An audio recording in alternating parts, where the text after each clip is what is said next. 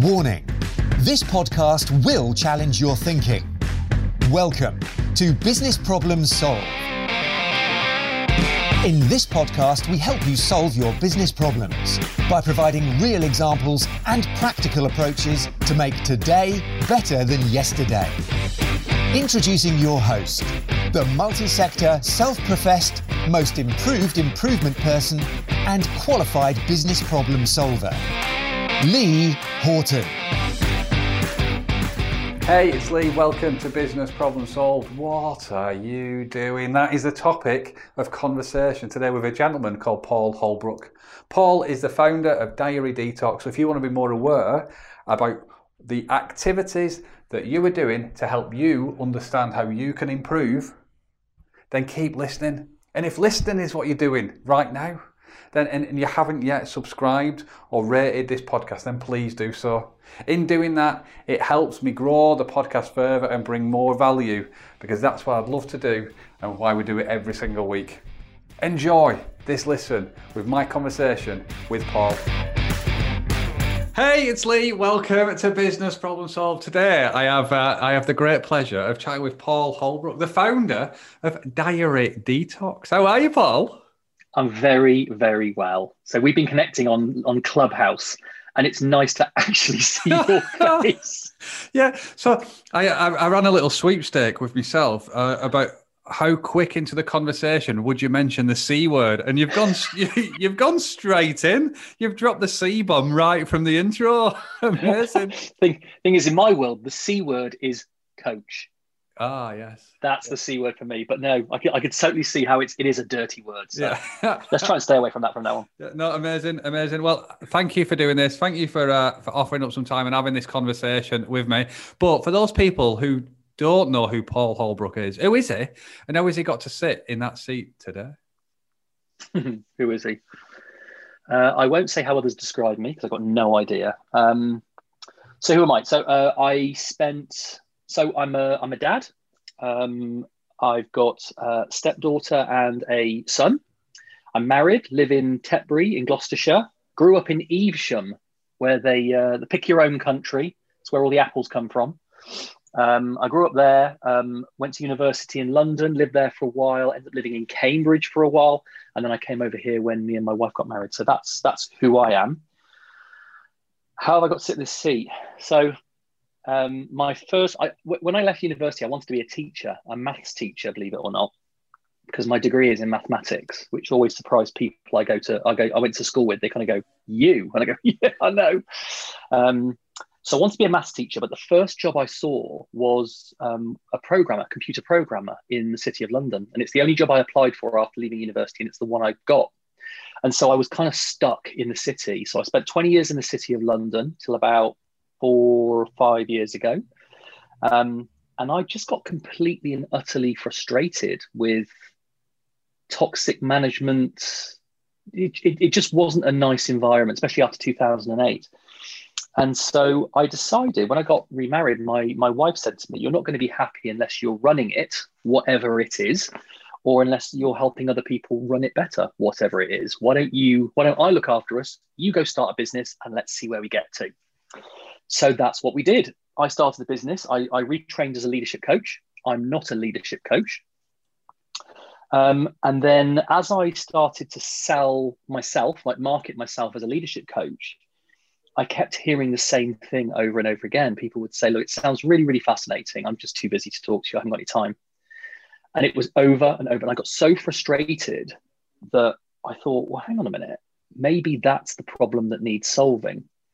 And so I had a little 2-step process that I used to use when I was working in the city. I went from running a team of 15 to a division of 350 overnight, which was a big jump. And I had this little 2-step process that I would use with people when they said they were too busy. And so I decided, well, what would happen if I use that same process on these people that are now saying they're too busy?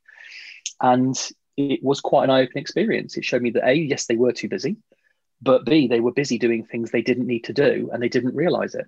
So I thought, well, if I can get them to see that they don't need to do it, surely that's going to be a heck of a realization for them. So I added 3 more steps onto the first 2. And that created the genesis of the 5-step diary detox, DETOX.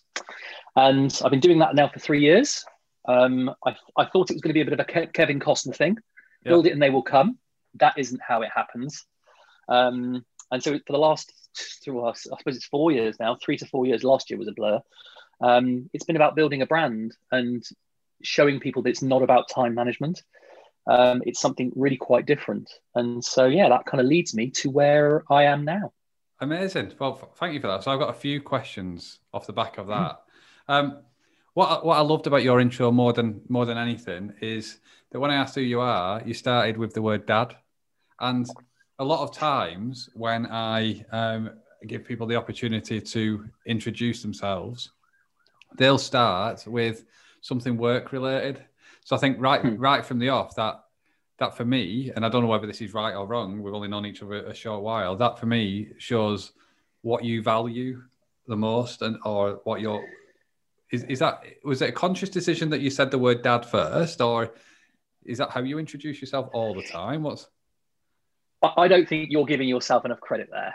So the reason I went down that route is because you didn't ask me what I do. You asked me who Paul Holbrook is.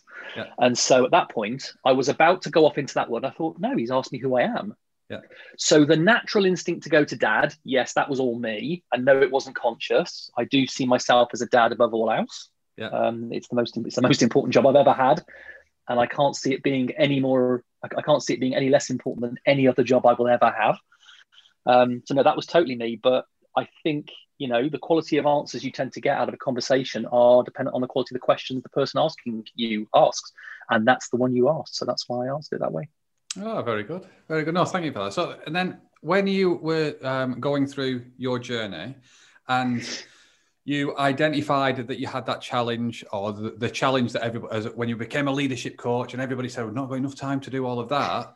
And how quick of a journey, so that was a really short period of time in your introduction, but how long was that in reality from you going, actually, there's a genuine problem here and I've got a solution that could help them? Because everybody's got ideas, haven't they? Loads of people have ideas and things that they want to do. So I'd just like to understand. I get it. So, okay, so if we're talking about going from the point of, I've left the city, I've retrained as a coach because, it was toxic management that I was really not a fan of. I saw that managers in the city of London were destroying people's lives. And that sounds like hyperbole. It's not. That is what it felt like. It was horrible. I swear then. It was horrible. And, especially in the last year, but it was probably for the last 10 years of me being in the city, you get on the train, you have that godforsaken trip to work where you're just thinking, I really don't enjoy this. And from the moment you get into that office to the moment you leave, you're just thinking, how quickly can I leave this office? That's kind of how it was. So imagine I've kind of left that, I've retrained as a coach and I've set myself up and I've started to market myself. From the moment I started to market myself and started to get that pushback to realizing that I had a solution to it. I didn't actually realize I had a solution to it. I just realized I had a big problem. was 3 months. Right. So after 3 months of keep getting that pushback saying, no, too busy, haven't got enough time. And I think it's because of the way I think about leading that really led me to the solution to it, because these were people that fundamentally sold themselves as leaders to the outside world. And for me, a conversation with a coach about leadership is a really powerful conversation. And it's a conversation that a true leader would make time for, regardless of what else is going on, within reason. And so when these people who were apparently leaders in their own right, and they were selling themselves as leaders, were saying, I haven't got time to talk about it, I sat there and thought, but that's not what a leader would say. And so that's what really got me to think, well, what? So after 3 months of getting really frustrated, I thought, well, what is it that you're doing that is so much more important than having a conversation about improving leadership? Because that's a conversation I want to be part of. And so that's kind of what led me to then say, well, what happened when I was in the city when I was doing that and people said they were too busy? And those two things that I would do were very simple. I would just I mean, I actually remember the moment I discovered those 2 steps. There's a guy that reported to me. So I had 350 guys reporting to me indirectly, 7 directly. And one of the direct reports came to me and said, I'm not able to do this thing because I haven't got time. And I said, well, I know your job because I gave you your job. And I don't understand why you don't have any time. So I just said to him, just take a seat. And I had a whiteboard in my office. And I said, just tell me in, quantums of 10% and no less, what do you spend your time doing during the week? And he said, well, I spend about 10% of my time doing this, about 15% of my time doing that, about 50% of my time is that. And I went, whoa, what's that? What's that thing? I don't recognize that thing.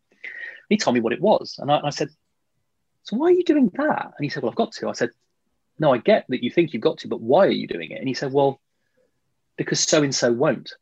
And it was very clear to me at that point that he picked up something that wasn't his to do, but he was frustrated that he couldn't get somebody else to do it. So he picked it up himself. And I said, well, my job is to come in and help you either understand how you can get them to do it, order them to do it, which I don't like to do, etc. And it was fascinating because at that moment, it kind of showed me that people spend their time doing things that they don't need to do. So when I then started talking to people in this new venture, your coaching, people would start talking about all these things they were doing. And I just thought, no, that's that. I mean, I can see that needs doing, but it doesn't need doing by you. And so, that process of that frustration and realization was about 3 months. From that moment, I then started asking that question, well, okay, so if some people are doing things that they don't realize, how can I get them to see that they don't need to do it? And because of my background in change, which I know is a big area for you, there was this big thing in change called the RAG status, red, amber, green status. And I thought, well, what is it that everybody does at work every day? And I sat down with people I knew, people I'd worked with, friends, my family, and just said, of all the great leaders you've ever had, what are the things that singled them out as great leaders? And of all the managers that you had, what singled them out? And everybody else, what are all these things that we do at work? And I managed to get it down to 7 things at work. Everything you do at work is come down to 7 things. And I managed to put those things into color categories. 3 of them green, 2 of them amber, 1 of them red, and 1 of them brown. And by giving people a way of looking at what they're doing in a moment in time and objectively questioning what color something is, using the categories, people could either see how much of a leader they were, green, how much of a manager they were, amber, how much of a doer they were, red, or how much of a floater they were, which is brown. You probably guess what brown is. And that's it. So creating that thing has been a massive evolutionary process over the last 3 years. But the bare bones of the diary detox were sealed, I would say, within about a month. It was a problem I needed to solve, and so I was just hell bent on using it. And I used it with everybody I could think of that I thought suffered from this problem, and I tested it with them. And it was about 3 months to realize it, and then 1 month to fix it, and then the last 2.5 to 3.5 years has been refining it basically with the book and the workshop and practitioner training, etc. Yeah, we'll talk about those things in a second. And so you said that you had the 2-step model at the start, then you added another 3 things. And what is diary detox, and what are those 5 things? And then I'll talk. Well, I want to talk and dig down into the colors a little bit more and how maybe people can take something from this and go and apply it now. So what is diary detox? So diary detox is basically a method. Okay. It's a 5-step method. And the idea is that when you are introduced to it, you are introduced to it in 3 ways. And each of those 3 ways is delivered using the 5 diary detox steps, DETOX, which I'll explain. So first of all, you've got this thing called the initial diary detox. Okay. And the initial diary detox is basically where you go through those 5 steps for the first time and you work through them. And the whole point of it is to generate awareness. It's generating awareness for you about what's in your diary. So that's the D. D is diary. What's in your diary physically? So activities. The value of the things that are in your diary. So the value is E for evaluate, and that is where the colors start to come in. You've then got the middle step, which is T, targets. So this is about giving you a fundamental awareness. We all have objectives, or we all have a job description. But what very few of us have are really focused targets, things that at a point in the future, let's say 3 months, 6 months, a year in the future, these are anything up to 5 or 6 things that I need to achieve, I need to deliver. So you've seen what's in your diary, you've seen the value of what's in your diary, and you understand your target. So after the T, targets, you've got opportunity, O. And what that does is it says, now that you know everything that's in your diary and you know what value it gives and you know your targets, go through each of your targets and ask yourself the question, is everything you need to deliver in that week in the past to achieve that target present? Yes or no? It's a simple yes or no answer. And you ask that question for each of your targets. Very, very quick step. Is everything you need in there to deliver that? No. Cross. Everything for that one? Yes. Tick. And you just do it. So you've got 5 targets, you get 5 crosses or 5 ticks.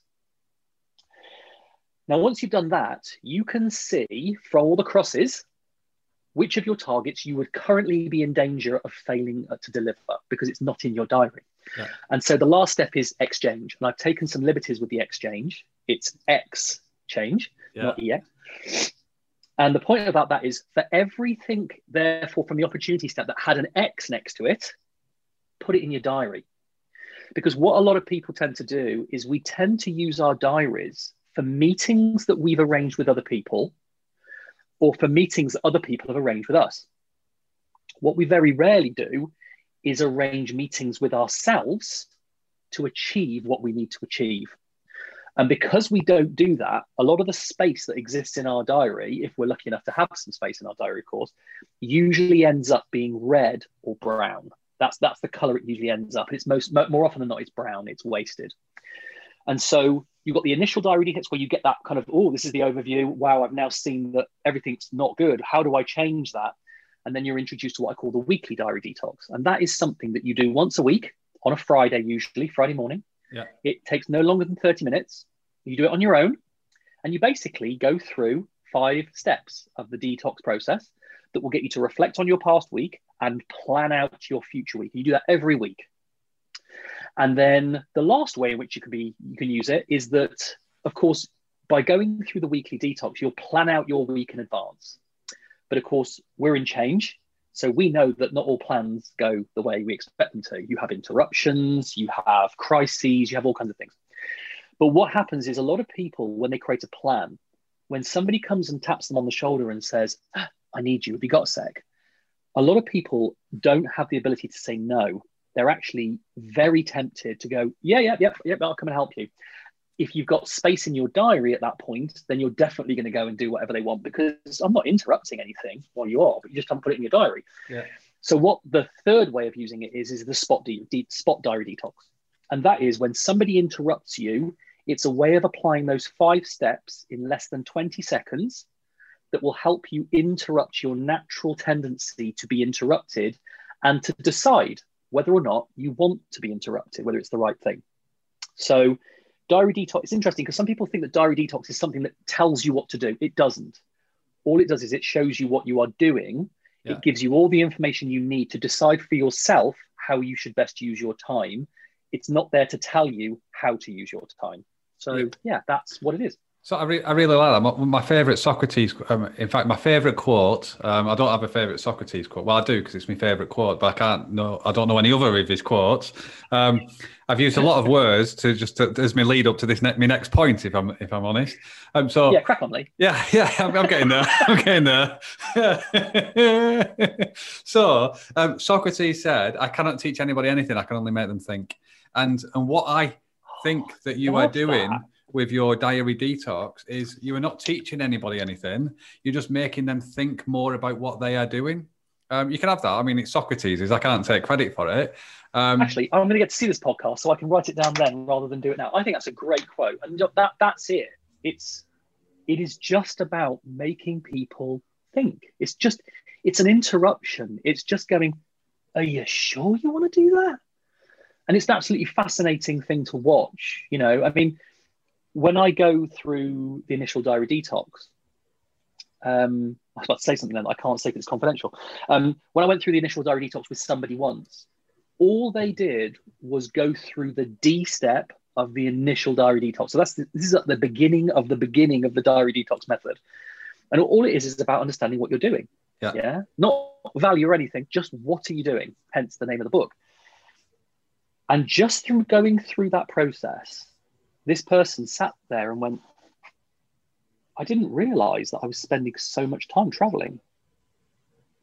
And what they also realized, and this is another little kind of gem for people out there who are watching this, is it's one thing to include a meeting in your diary. Somebody says, I want you to come to a meeting. But what's interesting is that I encourage people, and this is what the D step does, is it encourages you to include the full cost of going to a meeting. So you might have to prepare for a meeting. That could take you an hour or so. You might want to do follow-up out of a meeting. We spoke the other day, I think earlier today, about it's one thing listening to all this stuff, but when do you do it? Yeah. Having follow-up time for it, travel time to and from that meeting, if we are lucky enough to be traveling to it, etc.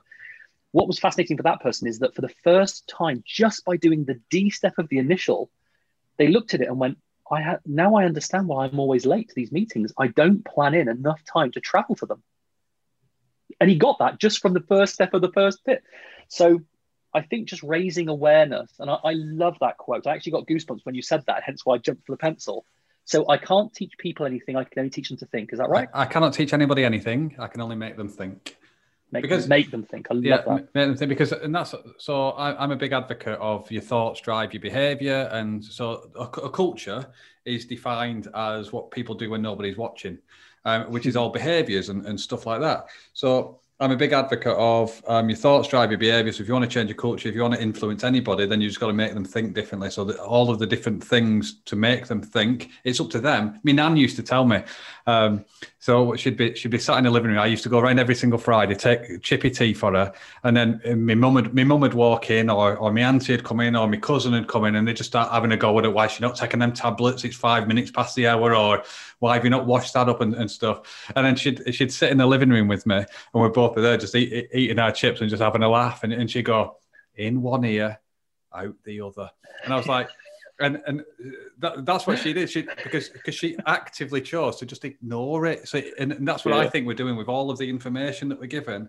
We have a choice of whether we allow ourselves to think about it and maybe influence our decision and choices, or we just, like me nan, when my mum was having a go at her, sorry mum if you're listening, that it goes in one ear and goes out the other, because it's a conscious decision and choice. And that's what I want to talk to you about next, actually, about this diary detox plan method.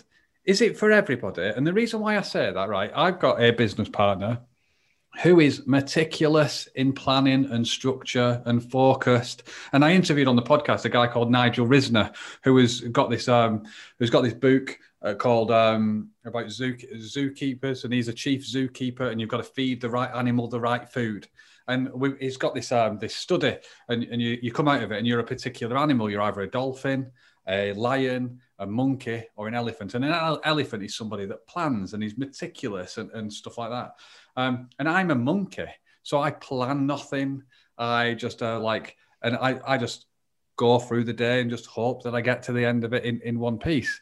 So is the diary detox for everybody? Do you have challenges with some people? Because I can completely see the value of it. But I'm sat here going, but honestly, Lee, would you go through those steps, knowing who I am as a character and a person? So what are your thoughts on that? How would you get somebody like me to do it versus somebody like Jason, my business partner, who would just absolutely lap it up? I wouldn't. You thought you were going to get a little bit more time to drink your tea then, didn't you? I did, yeah. No, I wouldn't. So is it for everybody? Could it be for everybody? Yes, of course. Yeah, I mean, there's nothing that excludes anyone from it. Is it for everyone? No. I mean, I'll illustrate it through a story. So when I first started with Diary Detox, I decided that I was going to try and take it back in. Well, it wasn't when I first started. It was in the earlier stages. I decided I was going to try and take it back into the city, because even though I came out of the city thinking I am never going anywhere near that place again, I started doing some work, because the business wasn't called Diary Detox to start with, it's called Tripodicus, but that's another story. And I worked with a brand storyteller, and what was really great about her process is that she got me to really question what the story was in the world that I was looking to change.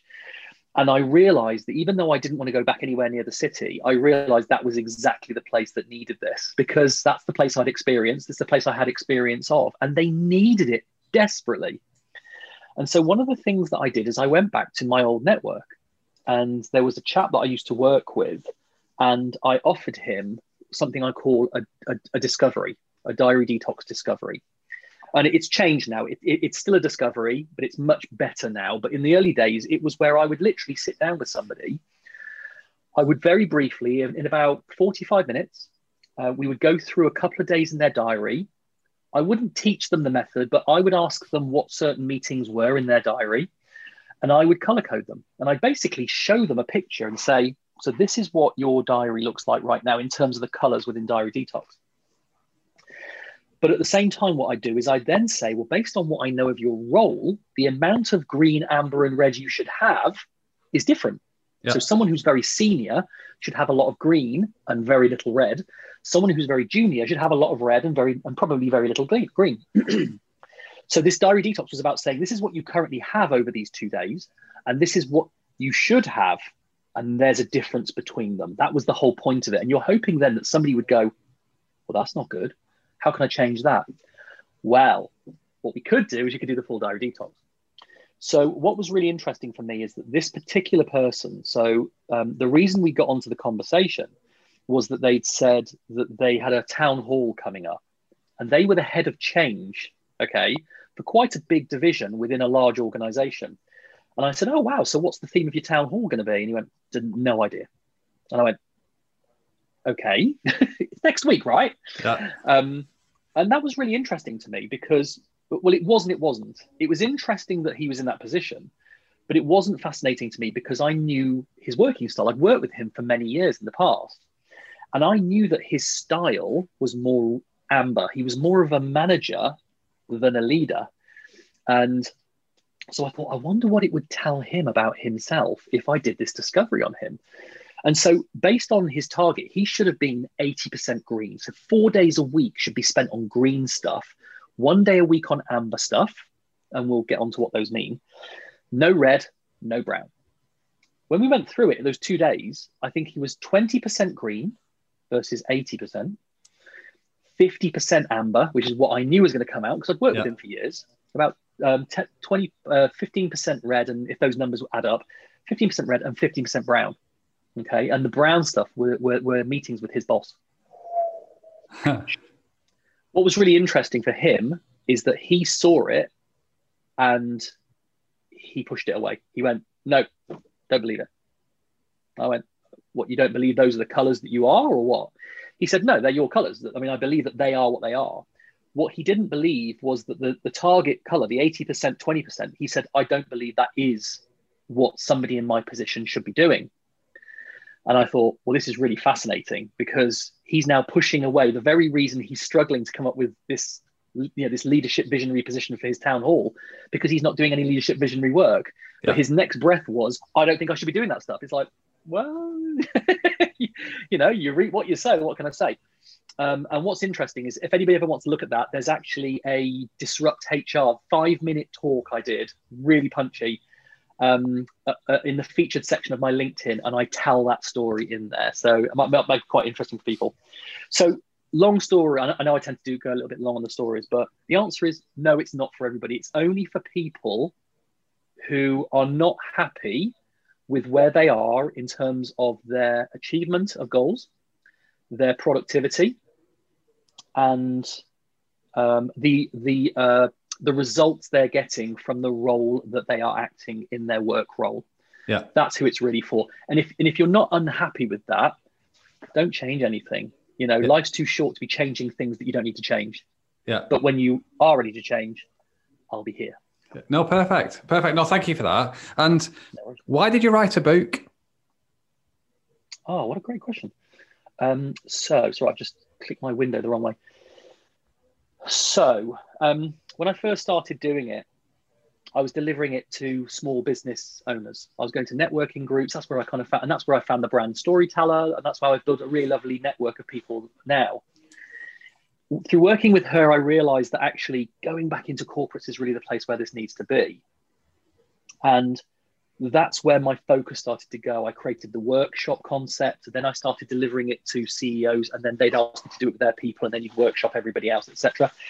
And I was doing that. And the thing is that there was always, as I started going through that journey, there was always a discomfort down here, which is through finding Diary Detox. I'd spoken to lots of people in small businesses, or even not in business. You don't have to be in business for this to work for you.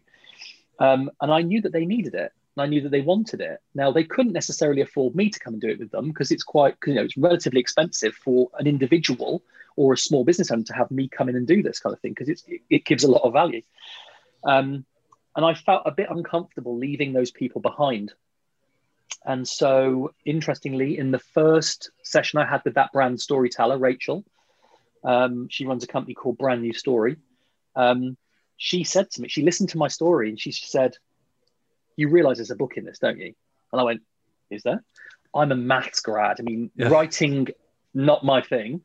And I'd always wanted to write a book, but I had no idea I'd ever do it. And so I thought, well, how about if I get this down on paper as a book? And it's a really great marketing tool. I mean, I sent a copy of it to the chief executive of Investors in People. I sent another copy to a chief people officer of a business only a few months ago. They've now used it, and they've now brought me in, and they've asked me to propose to deliver it to the board. Yeah. So it was kind of a bit of a marketing tool, but I didn't want to leave people behind. And so now, sometimes people will arrange meetings with me, and they'll say, "I want to find out more about it." And I'll realize very quickly that they're not somebody that I personally would work with. And then they'd say, "Well, how can I get it?" And I'd say, "Go buy the book. Buy a copy of the book. It's $12.99. And then I did it via Kindle, audiobook, and paperback, so you can get it however you want. So that's why I wrote it. Amazing. So you said audiobook then as well. Have you? Did you record your own book? See, this is well exciting. I did. So, do you have what's the dream with Diary Detox? What is the dream with it all? Look, I mean, there's a really kind of cheesy dream, which it isn't meant to be cheesy, but I know it comes out this way. The ultimate dream for me is to create a world of better led people. I spent 20 years in the city surrounded by people who were crying out to be led, crying out for it. And what they actually got was they got a bunch of experts, because remember, I was in technology, and technology, I'm about to write a blog actually, that technology is the breeding ground for the accidental manager. Yeah. What they actually got was they got some people who were really good technologists who, because they couldn't be paid anymore, were promoted so that they could be paid more. But those technologists, they had no interest in people. And a fundamental qualification in my eyes, I'm going to get really passionate now, a fundamental qualification in my eyes for being a manager, let's leave the leadership to one side, just being a manager, is having an interest in people. And unfortunately, a lot of technologists, they're not interested. They don't not care about people. They're just not interested in what being a manager is all about.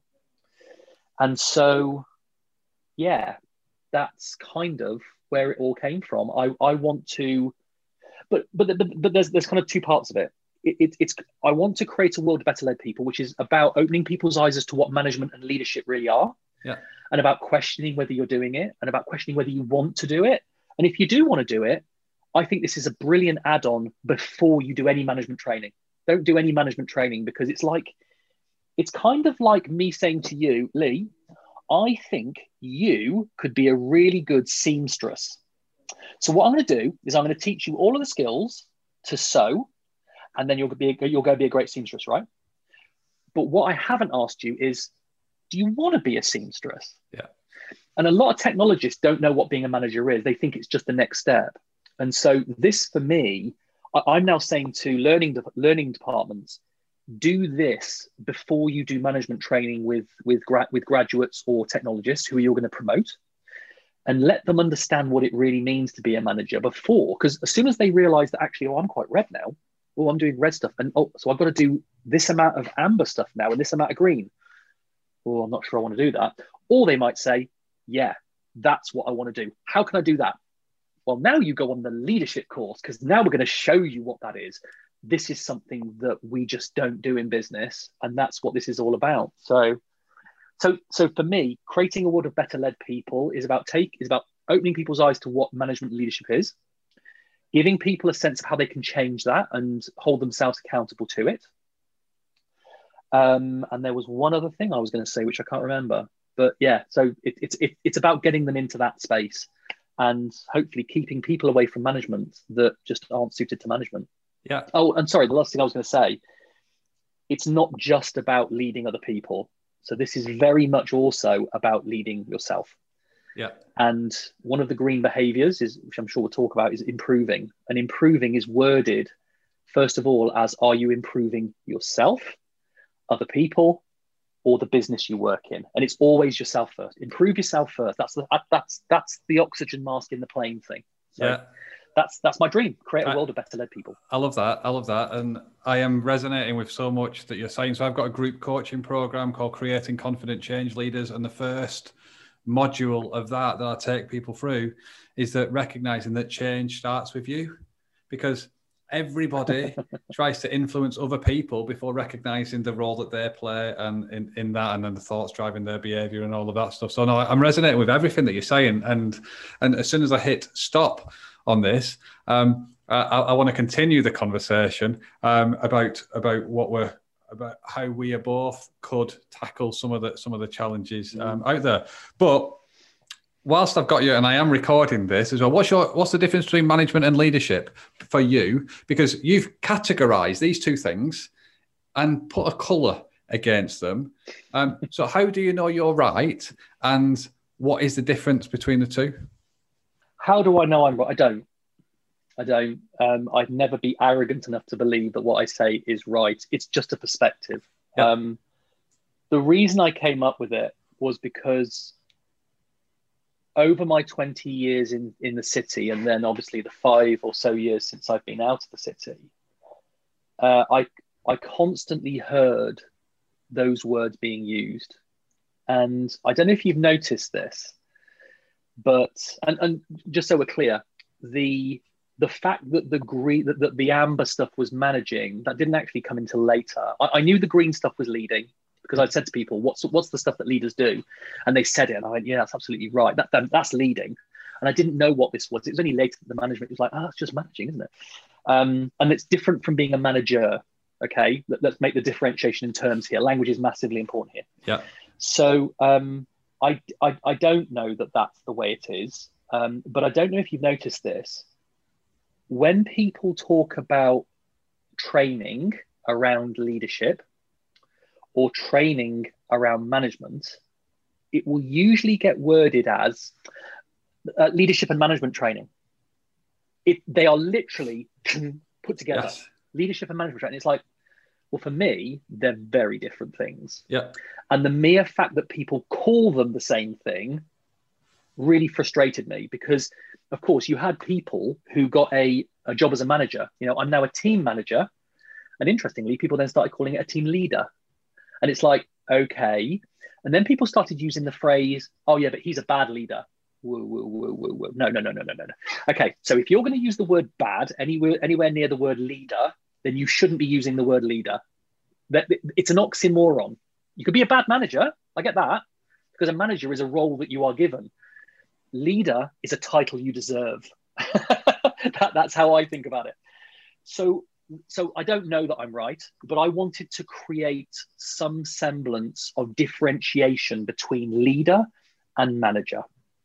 And I'm quite a logical person, and I'm sometimes criticized for being fiercely logical. I know the world isn't black and white, but what I have done throughout my career is I've always come from the place of assuming that it is to start with. I'm happy to make it grey, but I think a lot of people make the world very grey because they're afraid of the black and whitedness of it. Yeah. So I thought, well, okay, if I were going to differentiate these, what would I say they are? And I just use a language. So I'd say, what I normally do is I normally do a little thing. If I'm doing a discovery, I can use a scenario to describe it. And I'll say, well, imagine you're in a pub. Okay. So if you're in a pub and you've got people behind the bar and you've got some people collecting glasses and clearing tables and taking food orders and doing that stuff, that's red. That's doing. So perhaps I'll answer your question about colors at the same time. That's red. That's doing. That's transactional stuff. That's carrying out tasks or creating something. Okay. And that includes doing your expenses, all that kind of stuff. So that's your red stuff. That's non-management red. So if you think about that pub, you've then got a supervisor. Okay. Now the supervisor's job above the doer is really only to do two things. Okay. They're there to make sure that everything's working the way it should do. Yeah. So that's monitoring. That's one of the Amber behaviors. So they're checking to see that everything's as it should be. And if it's not as it should be, they sometimes, I'm not saying this is right, but they sometimes give instruction. They order people, right, you're not doing that, go and do it. That's what a supervisor tends to do. Yeah. Okay. So if you look at the difference between being a doer and being a supervisor, that's it. Supervisors check out stuff and they give instruction. Now, if you are to do that, how do I do this? Yeah. So let's leave it there. Let's say that's it. That's the Amber stuff. Then you've got the owner of the bar. Okay. Now, the owner of the bar has made a financial investment, and their idea is that they want to make money out of that investment, or they want to improve the world in some way, or they want to just create a lovely space for people to come to, whatever their motivation is. But ultimately, they are there to do, well, they're there to make that business better. The manager's just there to make sure it stays where it is. This is how we plan to do things. Are we executing the plan the way we should? That's why we call a project manager a project manager, not a project leader, because they're there to just say, we've got a plan. Let's just make sure the plan's going. I'm monitoring it and I'm directing it. Okay. That's what project managers do. The person who is the owner of the bar, they want to make it better. They're not satisfied with it just being the way it is. So they're going to do three things. They're going to think about how to make things better. Once they've done that, they're going to talk to people about what they're thinking about making better and taking on their thoughts and their opinions and incorporating them, doing some more thinking and then communicating those. But at that point, you've only really done two things. You've thought about stuff to make better and you've spoken to people about stuff to make better. The last thing you've got to do is actually make it better. So the last of the green behaviors is improving. And that's actually doing it, that improvement activity. So that's what a leader does. So the way I classify leader and manager is that leaders are people that make things better. Yeah. People, things, projects, companies, societies, whatever it is. If you are doing something that is ultimately going to improve something, then you are a leader. You're not a leader by the classical sense of everybody else might say it, but that's the fundamental of what a leader does. Because if you turn around to somebody and say, I mean, for you, who if I said to you, who is the most who is the epitome of leadership for you as an individual? Who would you think of? Who's the first person that comes to mind? So the first person that came to my mind then was Jurgen Klopp. Okay, so why Jurgen Klopp? Why is he a leader for you?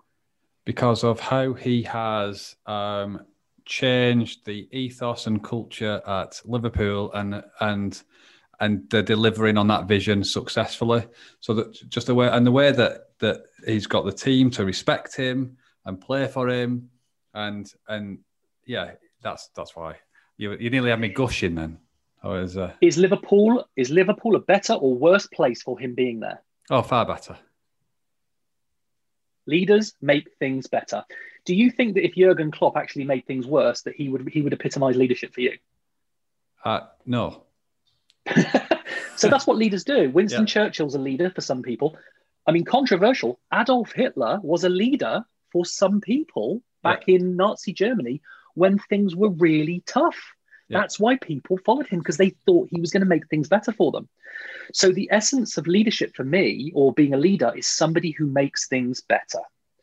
Managers for me are people who just keep things where they are. Yeah, that's what managing is all about. Okay. And then obviously you've got the red stuff, which is the doer. So that's how I differentiate them. Now, when I talk about being a manager rather than managing, so managing is about keeping things the same, leading is about making things better. When you talk to a manager, well, you're hoping that a manager would do a bit of the red, maybe, also a bit of the amber, and also a bit of the green. So there's a mix of them. It depends whether you are a very senior manager to a very junior manager or not even a manager at all. So that's how I differentiate. It's basically, are you there to keep things the same, or are you there to make things better? That's the difference between a manager and a leader. Yeah. Okay. So I really like that, and it's clean in the structure and how you articulated it there, Paul, as well.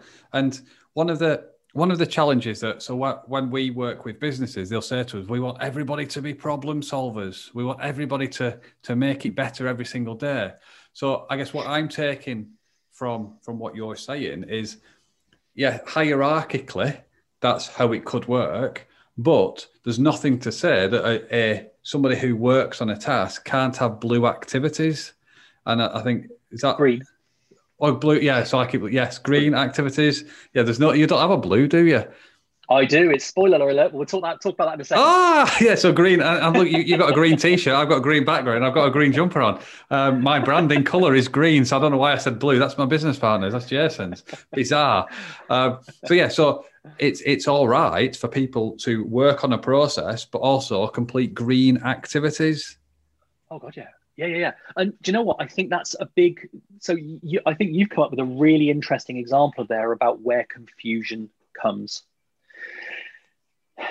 So we do want people to be thinking about improvement every day. And interestingly, when you said about Jurgen Klopp, you said, well, he's changed things. So and there's another C word for me. I tend to go away from that and say, we don't say change, we say improve, because you can change things for the worst. Yeah. And I think change gets a really bad rep because people could think change good or change bad, who knows? So where I tend to go with, I've got where I was going there. I got all carried away with the whole change thing. Yeah, we were talking about people doing red work, but also picking up green stuff. Yeah, so we do want people to spend their time doing, to making things better. But what people tend to do, I mean, we've got to be aware of the language we use, the things we say, and our interpretation of what we say versus somebody else's interpretation. So it's possible that somebody, and this does happen because this discovery that I do, it shows companies that people have completely opposite views about how much of each of the colors they should be doing. What's interesting is when you say that, people think, oh, then I should be basically spending my time improving things all the time. No.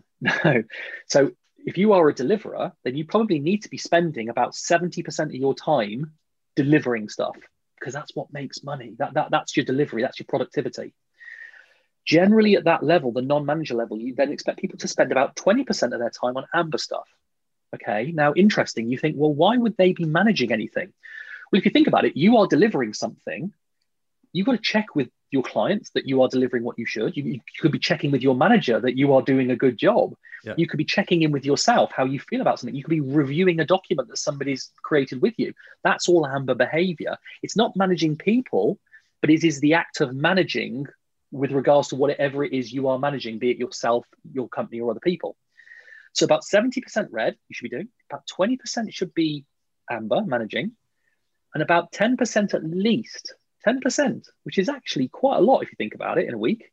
That is half a day a week should be spent on green stuff. Yeah. And that, if you are a non-manager, that would usually translate into self-development, learning something new, reading an audiobook, listening to an audiobook, going on a course, networking with new people. That's a green behavior. Communicating, that's part of communicating. But it could be that as you're getting to the end of your tenure as a doer and you're making the transition to go into manager, some of that green could be improving somebody else to take over your work. Succession planning, that's a green behavior. And it's a green behavior that very few managers do. Very few. And what you find is that when somebody then comes to you and says, we're now ready to promote you, all of a sudden they go, but I can't step away because I've got all this stuff. And it's like, yeah, you should always be thinking when you can hand that off.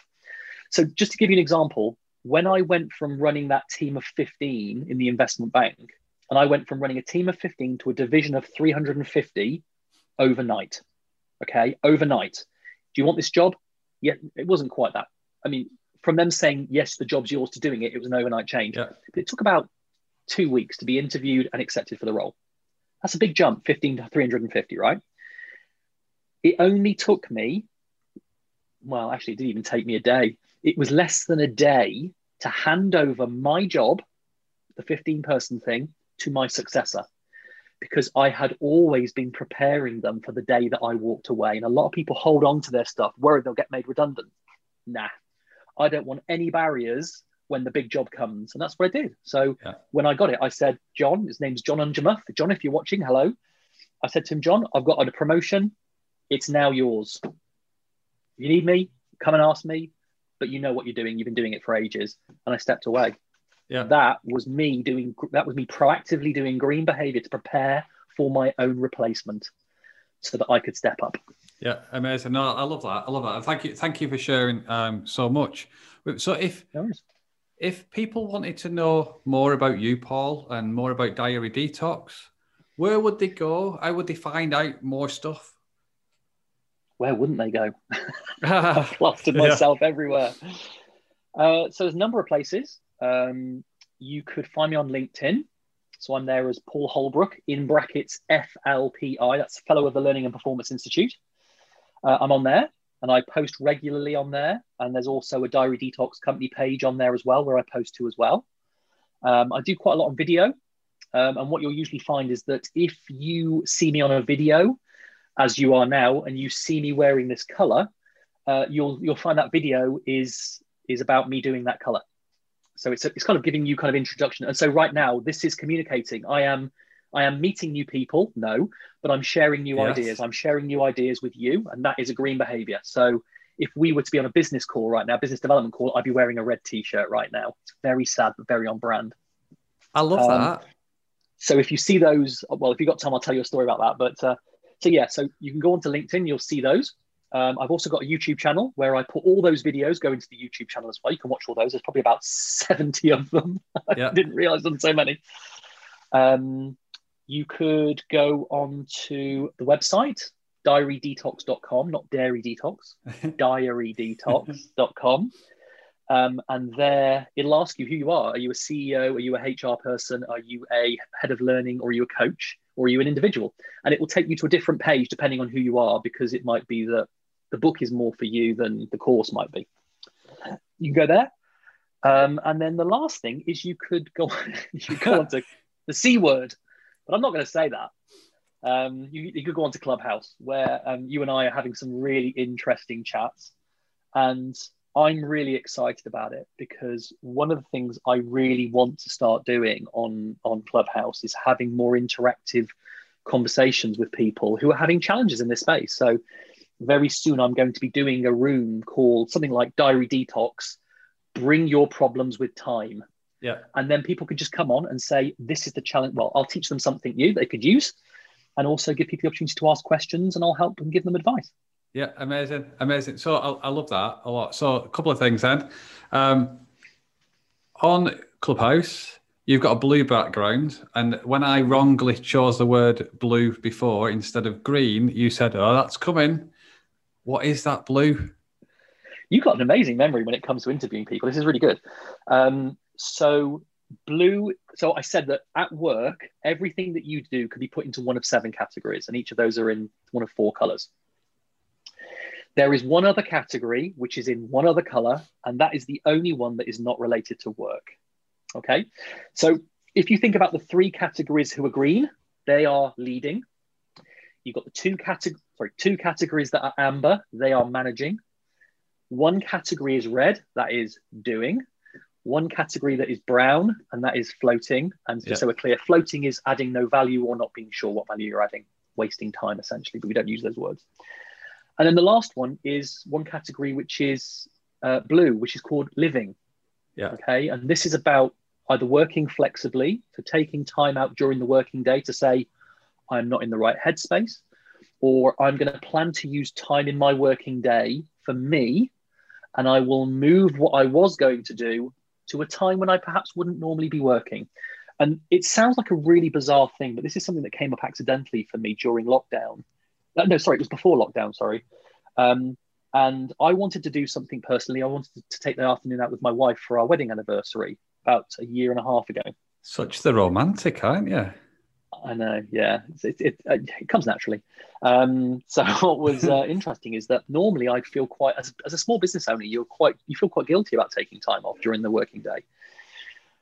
So on this particular day, I didn't accidentally, I put it into my diary. And normally not normally, I always religiously color code my diary. I eat my own dog food. I do it. I will show you my diary right now. That is my diary right now. It's very colourful. Yeah. Okay. So I use it.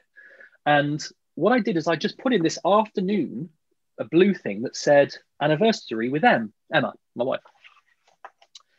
And what was really interesting is anything that I would have normally been doing work-wise, I moved to somewhere else.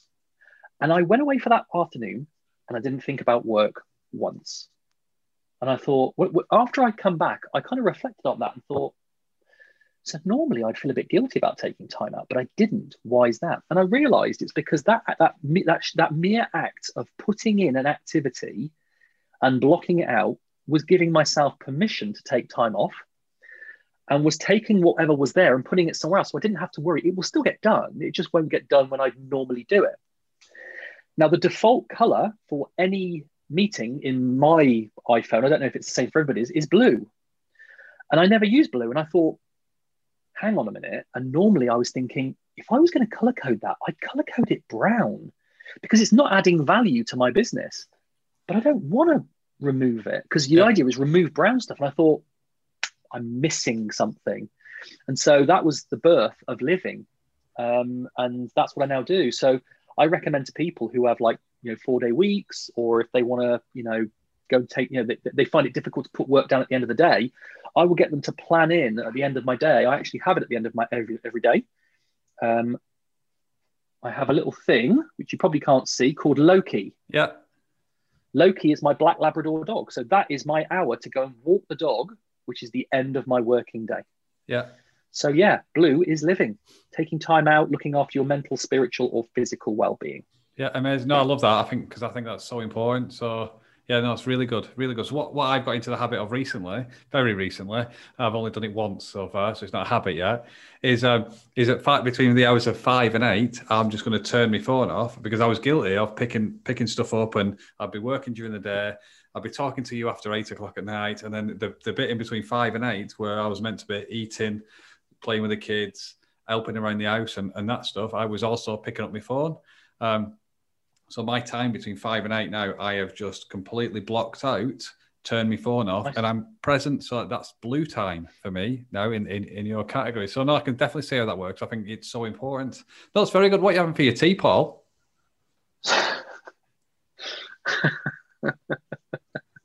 What am I having for my tea? I am having steak. Oh yeah, it's a strong choice for what day is it? Tuesday. It's a strong choice for Tuesday. How do you have your steak cooked? So medium rare, all the time medium rare. Anything else is just sacrilege. But I'm a big fan of a béarnaise sauce. So I taught myself to cook a béarnaise sauce. And my wife is a brilliant cook. Her mother and father were they were chefs and cooks. Yeah. And she's brilliant. I mean, she could look at a fridge with an onion, a potato, something else, and it'll be like, ta-da! And you go, how on earth did you do that? I can't do that. I don't think on that level. But so just on that point, actually, just before you talk about béarnaise sauce, is it because you raised your voice a little bit then? Is she quite close to you so she could hear that that feedback, the positive feedback? Yeah. Well, not down there. She's down. Yeah. She's downstairs. Her office is directly below mine. So yeah. No, I was not doing that for any reason. But no, she's really good. I mean, she cooks some amazing food. It's amazing stuff. But I add value as well, yeah. He says. But yeah, so I thought I don't like this whole shop bought béarnaise sauce thing. And so I thought I'm gonna do my bit, and I'm gonna learn to make a béarnaise sauce. And I don't think she's ever made one actually. So yeah, that's what we're gonna have: steak, béarnaise, asparagus. Exciting! No, I'm hungry just listening to that. So one thing that you spoke about before is your book, and your book is called "What Are You Doing? What are you doing? What are you doing?" Here we go. Yeah. What are you doing? What are you doing? Yeah. So where's that available? In the audio book, you'll hear me say, I'll say, what are you doing? That's exactly how I say it. Where's it available? On Amazon. Yeah. I've sold my Soul to the Devil with Amazon, so it's there as a paperback. That's that, and it's printed on demand, so you get it within about 2 or 3 days. Yeah. Or it's a Kindle. You can get it on Kindle, and it's on Kindle Unlimited as well. So if you subscribe to that, you've already got it. And also, it's an audiobook as well on Audible. So it's all via. But if you go to Amazon, you can choose which format you have it in. Amazing. No, I love that. No, thank you for sharing that, and thank you for giving up your time, your green time this afternoon, to chat with me about Diary Detox, about you, and about how people can get value for what it is that you're offering and stuff. And I think it just comes back to what you said right at the very start. It's about raising awareness so people don't know what they don't know, and what you offer them is a way for them to know how they can move forward. So I really like that. Really like that. Stop looking out the window. Start looking in the mirror. What a perfect way to finish. Boom. Yeah, let's drop the mic. Yeah. So have an amazing rest of your day. Thank you very much again, Paul. And I look forward to chatting with you again very soon. Thanks for listening to Business Problems Solved. You can contact Lee on LinkedIn, Facebook, Instagram, or Twitter by searching for Lee Horton, the Business Problem Solver, or via visiting www.leehorton.com for more content and to solve your business problems. And remember, saying you know how to do it is not doing it.